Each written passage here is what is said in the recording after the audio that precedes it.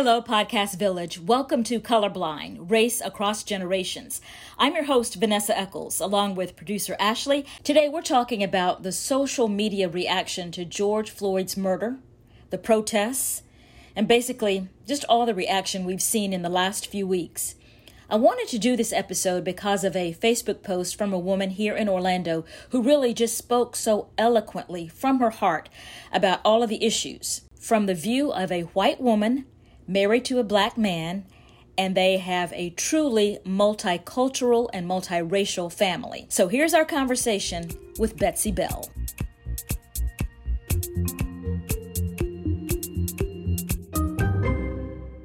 So Betsy, thanks so much for joining us. I wanted to talk to you after I read your post on Facebook. And as I mentioned, you covered everything just so eloquently, and you could tell it was from your heart. But let's start by telling me, how did you meet Rashad?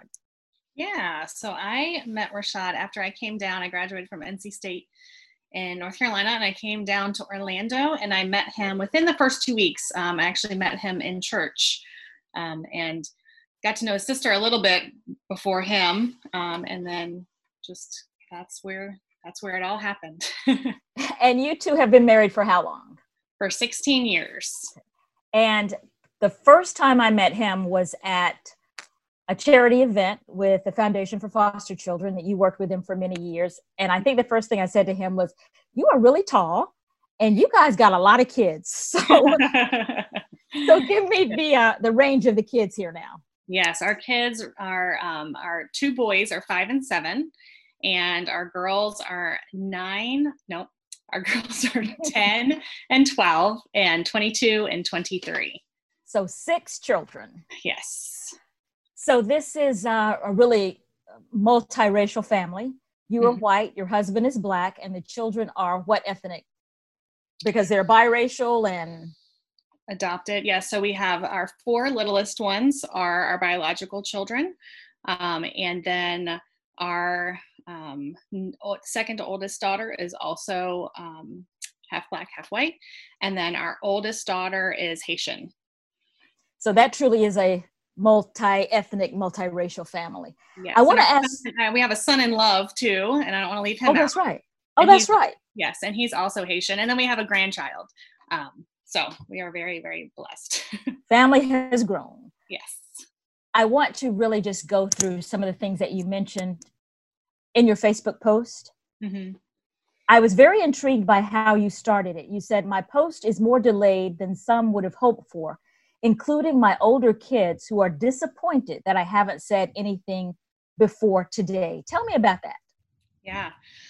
Well, we don't often do trips as a family, but we had headed up to Tennessee to the mountains, and all of us, including the 5-month-old, in a van for 11-hour road trip.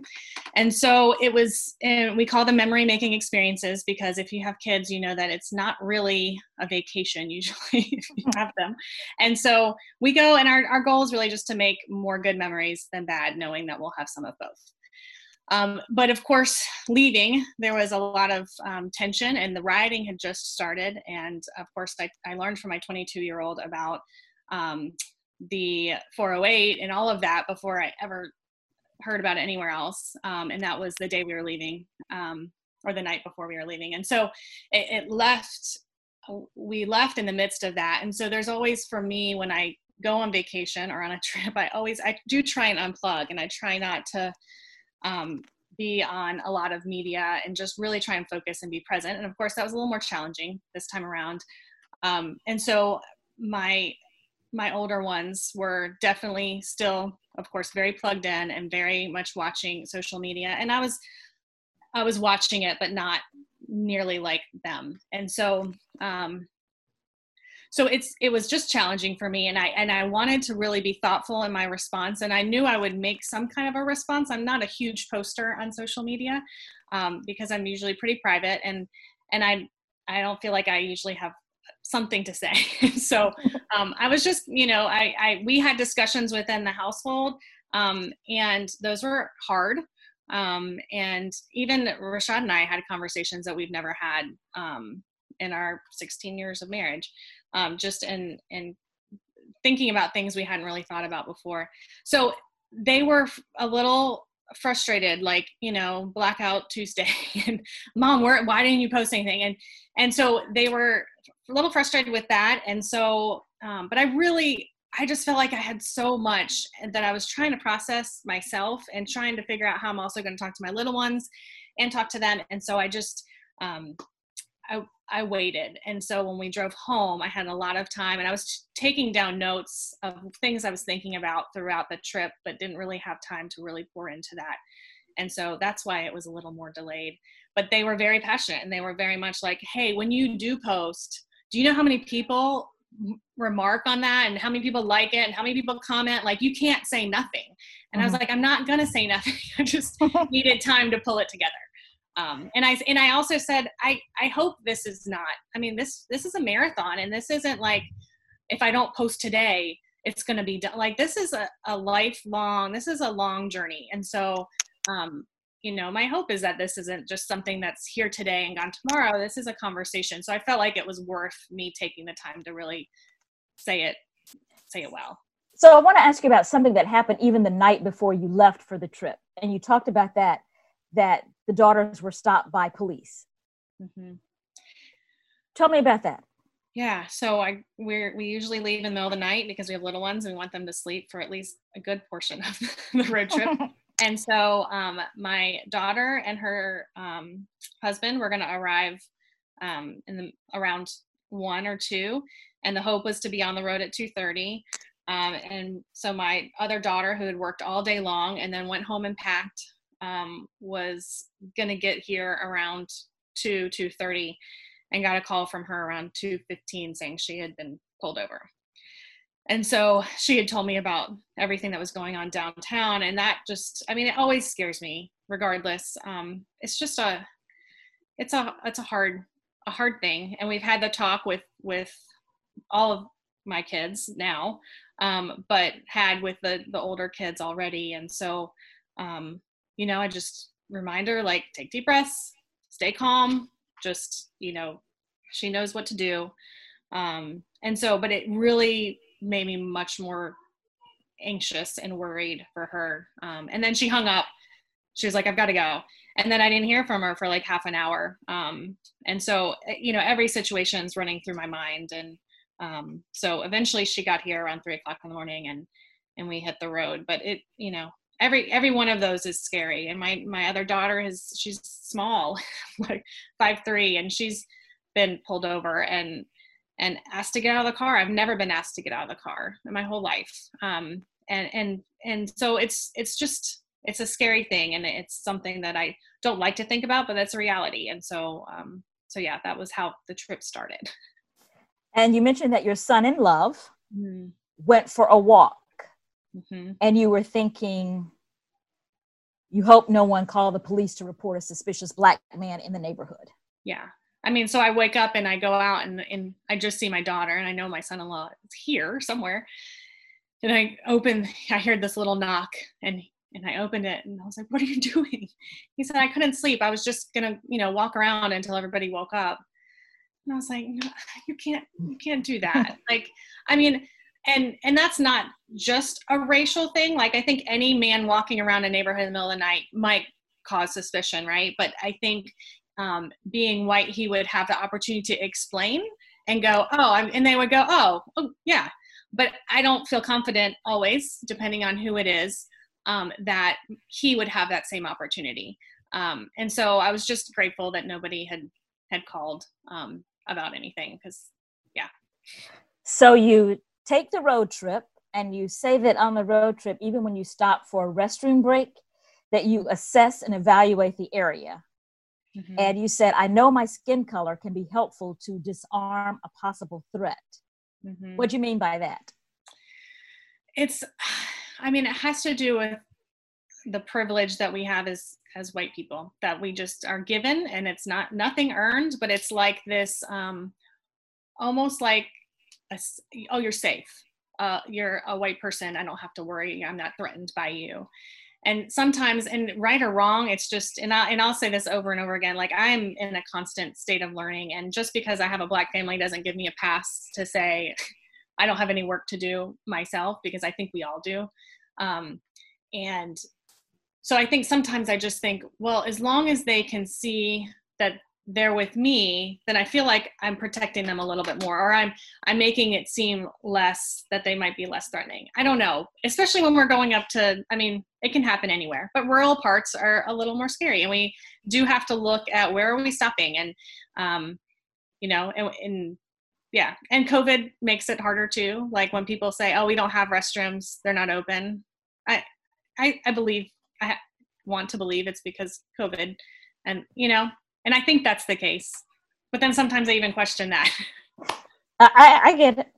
And so you talked about being on the trip, and you went on a hike, and you were there with your husband and the son-in-law, and you were thinking this could get dicey for them if you weren't there. Yeah, I don't think about that often. But as we're walking through the woods, my husband's 6'5", you know, we're walking, and, you know, they've got their hiking stick. I mean, obviously we're hiking, we're going through the mountain. But I just have this thought of like, well, especially once we get from the mountain and down towards the road, like we're walking on the road, and I just have this thought, like, I'm glad I'm here, because two Black men walking on this rural road looks different. I mean, it could be a whole nother thing of, well, and with the white woman, that could be a whole different situation too. But I just felt like I'm glad that I'm here. And then that makes me angry. Like that I'm thinking that even, and that's a reality sometimes. And so it's always like this conflict of like, when I'm really paying attention to the thoughts that are going on in my mind, and then going, but that's not right. That's not like, why? That's not okay. I was struck by something else in your post, because you talked about your husband being 6'5". And as I said, when I first saw him, I'm like, you are really tall. You said it's almost subconscious for him to disarm people's anxiety towards him. What did you mean by that? Mm-hmm. Well, and he brought it up when he first started wearing a mask to go to the grocery store. And because he's very extrovert, he loves people. And so his big smile always, like, he's just, wherever he goes, he's like the mayor of wherever we are. He makes friends if he doesn't have any, or he just knows everybody. And so that's part of his personality. But as we are talking and thinking about that, like when he was wearing a mask, he said he could feel how people were looking differently at him, because he couldn't disarm them with his big smile. It wasn't so quick for people who didn't know him. And I mean, he's a big guy, and he's got big muscles. And so that's somewhat natural. But we were just having this conversation and walking, and, you know, he's very positive. He loves to encourage people. He loves to find friends, make friends. He loves awkwardness. So he'll, you know, if someone's looking at him kind of weird, he'll just like get right in their face and like smile and make it like, hey. And so, but he does, even subconsciously, I think more, he's always on to make sure that people know that he's friendly and that he's not a threat. So he'll wear a lot of very positive message t-shirts, especially with masks, because then at least they can read something positive on the shirt. And so it's not a bad thing, but again, it's one of those things that you just wish that wasn't a thing. And it can feel very, it's that tired of, you know, of just always needing to be on. Also in your post, you said, as a white race, let's stop saying we don't see color. And that's such a big issue, because people think that will show, hey, I'm not racist, I don't see color. Mm-hmm. And you said that's a false narrative. Yes. And I think, I don't know if it was, I want to say that was a thing like 10, 20 years ago. And so that's kind of what we were taught to think, like, okay, we're just not going to see color. We're going to be, everybody's okay. But it's like saying that you don't see gender. Like, you see it. It's just the real piece of that is, what do you associate with that? What are the thoughts that you're thinking when you see skin color, or when you see someone dressed a certain way? It's all the prejudgments that we all have, no matter what color we are. and just being aware of those things, and checking yourself and seeing and learning. There's a lot of this is very generational, and we're taught things, and some of it we don't even recognize that has been passed down. And so those natural, those things that come to mind when we're seeing someone or meeting someone, and all the judgments that they say it takes 10 seconds to figure out, or whatever, really short period of time to try to figure out, and in your head think who someone is. When you hear the term Black Lives Matter, as a white mother of Black children and biracial children, what are your thoughts? Yeah, I think I've kind of wrestled with that a little bit, and I'm always, again, I feel like I'm always learning and reading, and I as a white person, I think I don't want to think that we have to say Black Lives Matter, because all lives should matter, right? Like we are, we love the Lord. We are people who live by strong faith, and we don't want to think that there's a need to even say that. But in a time like right now, to say Black Lives Matter, it doesn't compete with any other lives. We're not saying Black Lives Matter, so Cop lives don't matter, or so white lives don't matter. It's not an exclusive trying to say this is more important, because that's the whole problem. That's the whole reason we have a lot of the issues we have, is people think that they're better than, or that they're in a different place, or an elevated level. So we're not saying that one race is more important, but in a time like that, like this, we need to say, we need to bring awareness to what reality is. And so just because, like, if I say, tell my daughter I love you, it doesn't mean I don't love my other daughter or my son. I can do all of them. I can think all of them are important, but sometimes it is important to be specific. And my kids are Black. I mean, they're interracial, but the world will want to label them, and they will label them Black, and they can choose what they tell people that they are, as far as, their identity. But the world will always want to find a quick label and figure out, what are you? And so, yeah, so all those, that affects my family, like their lives do matter, and they are considered Black. And I think we as white people can use this privilege that we have for good. And we can speak up and be a voice to say, no, this is important. Like it's hard. I've had some good conversations with people since I had my post, and some hard ones too, which are good. But that we can really, we can be a force for good, and we don't want to think that these things happen. And Rashad and I, ever since we were dating, we always said, if we look for people to judge us and we look for racism, we'll find it. Like if you're looking, you'll find what you're looking for. So we've always said, we're not looking for that. And we normally don't find it but that also makes it so the small things, we just kind of go, whatever, like they're just ignorant, or they're just whatever. And I think as, especially people of my generation, I think we like to think that we're good. Like we're so much better than we were 20 years ago, 40 years ago, 60 years ago. And that's where really had some good conversation with my older girls, because they're so offended that I would think, well, we're better than we were, because it's like, but we're not okay. Like, this is not okay. And so it's like this, we have a lot to celebrate. But it also, we have a long way to go. But you don't want to think that. You don't want to think that. And when I had a lot of people reach out and say, but I know Rashad, like, why would anyone ever? And I'm like, that's exactly it. Like, yes, you know him. So now it feels different, but like this happens every day to so many people. And it's just not okay. What kind of reaction did you receive from your Facebook post? Because you really just put it all out there.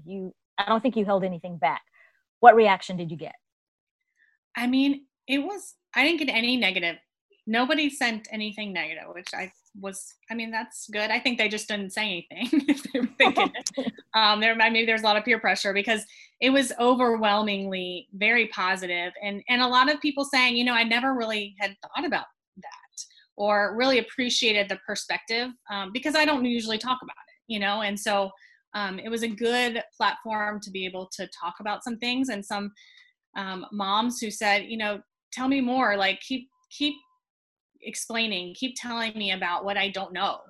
And I say, well, don't learn from me. Like, I'll tell you what I know, but you need to listen to people who are Black and brown, and who are, you know, authors and speakers and pastors. And those are the people, there's plenty of resources out there. It's easy to kind of put the burden on your one Black friend to tell you. And it's like, that's not who has to be the total resource. Right. Like, I have this one Black friend, so therefore you must be the resource for me for everything I need to know. Yes. But it is good. It's good. Like, I saw something recently about, because I am having a hard time with some people who, you know, are in my circle of Facebook world, and things that they post. And I'm like, oh, you didn't need to post that. Like, and I think a good rule, I think, for my white brothers and sisters is, if you're going to post something about this, check in with your African-American friend and just make sure it's good. And if you don't have any African-American friends, then it's probably not time for you to say anything. You probably should just like sit back and listen and become a student. Like, you don't really have a place to speak. And so I think that's been one of the most frustrating things. But I have had some really great conversations, and the overall response to the post was very, very positive. And very much people saying, I never really thought about that. And I want to be better. I want to know better. Earlier in the conversation, you mentioned that because of everything that's happened over the past couple of weeks, that you and Rashad have had some interesting conversations. Can you tell us anything about those? Yeah, I think some of that is where we got some of the, like, just even the like wearing the positive messages. I think that was something he didn't really even think about until we started talking about that. I thought back to the time, you know, we lived in Windermere in this nice neighborhood, and you know, people, you know, some guys yelling the N-word out the window, and you know, and those are things that we never really have talked about or thought about since then. And I think the other thing is really like how the conversations around how we're going to talk to our kids at all their different ages, and what's appropriate, and what they've already seen on the news, and really trying to meet them where they're at. And I think it's good. It's definitely conversations that I didn't think I would have for some of them this young. Like, I knew I would need to have some conversations, but I was not really wanting to have them at this age. But it's a reality, and they're gonna go back to school, we hope, in the fall. And you know, and that's my 12-year-old's kind of like, well, what do I do, or what do I say? How can I make a difference?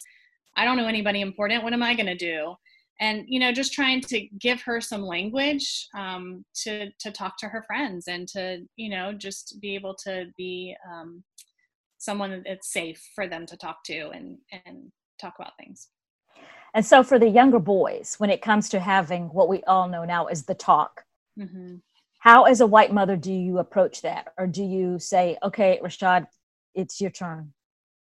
Yeah, no, we do it together for sure. I mean, we talked about the N-word, and that's, you know, and it was interesting though, because our you know, our middle school, she knew it more as a slang word. She had heard that word as a slang word, not understanding the hatred behind it. I mean, she knew it wasn't a good word, but so that was interesting. So we talked about that, and the other thing too that I think about, because my boys, and you know, hair is always a thing that, you know, there's a whole culture and learning different textures and how to do it, and my boys happen to have much finer hair and curls, and so my girls, I think, they have much coarser hair, and so they're probably labeled quicker you're Black. With the boys, there might be like, what are you?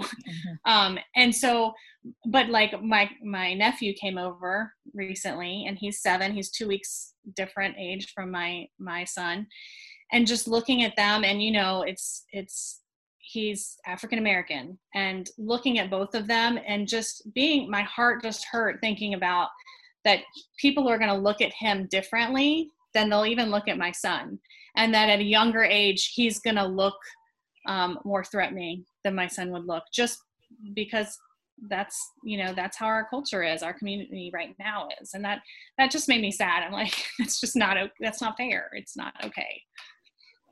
So I want to ask you in closing the question that we ask our guests often, and it's kind of it's not really a question, it's a fill in the blank, but it's what do you wish someone had told you about race earlier in your life?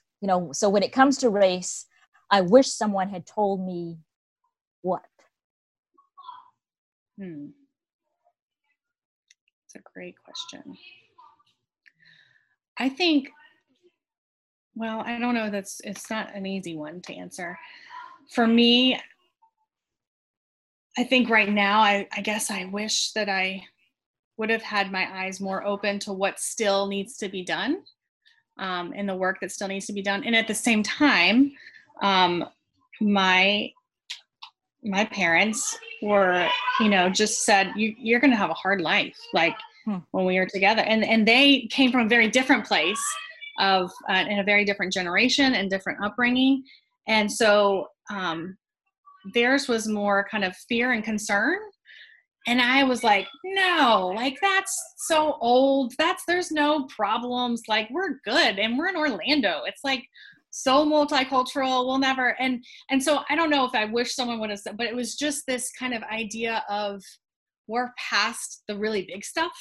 And I think that there's a lot to celebrate of how far Black and brown people have come in being respected and part of our community. But I think we just have we have more to go. And I think that's where a lot of white people don't get it, and just think, what do you mean? Like, there's all the same opportunities. There's all, you can go, like, we all can do the same things. Like, what are you talking about? And I think that's something that is newer, I think, as people are understanding kind of the complexity of it, and just that it's complicated, and and at the end of the day, really, that the gospel, and that God didn't create us to have this division, and so that's, I think, at the end of the day, that's where we really find solutions. And yet we need to talk about race, and we need to talk about racism, and it is a heart issue, and it is a sin, and it is all of those things. But we also, I feel like, should be talking very specifically, because we can't just gloss over it as, oh, that's just a sinful heart, sinful nature, which, yes, that's a given. But there's also like wisdom, and I think there's justice that needs to happen, and understanding that needs to happen as we move forward.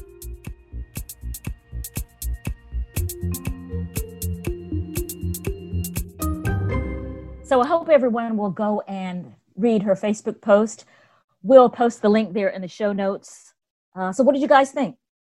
Well, I was going to say, just to add on, the reason why I kind of asked my question at the end is because I literally just had a conversation recently with somebody about that idea of the onus seems like it's often on Black people to be the educators and to be the ones who kind of try to help instruct white people about, the do's and the don'ts, or, various things in terms of systemic racism and all of that. And I'm hopeful that at this point in time, more white people are taking it upon themselves to educate themselves. There's so many resources, there's so much availability, there's so much information out there, that I would hope that the responsibility would not continue to just fall on Black people to be the ones to provide that info. So hopefully that's something that people get out of even Betsy's discussion, especially if you are in a mixed race situation, or you do have Black children that you're attempting to raise, because, at the end of the day, society and everybody else, we're still trying to make a lot of advances. So, well, I hope everyone will be educated by reading Betsy's post. You can find it on Facebook at Commission 127, And it's a post she did on June 7th. So again, that's just search for Commission 127 on Facebook, June 7th. So thank you all for joining us for Colorblind, Race Across Generations. As we say, this is a safe space to talk about race with an open mind and an open heart. So keep talking. Until next time, I'm your host, Vanessa Eccles. See ya.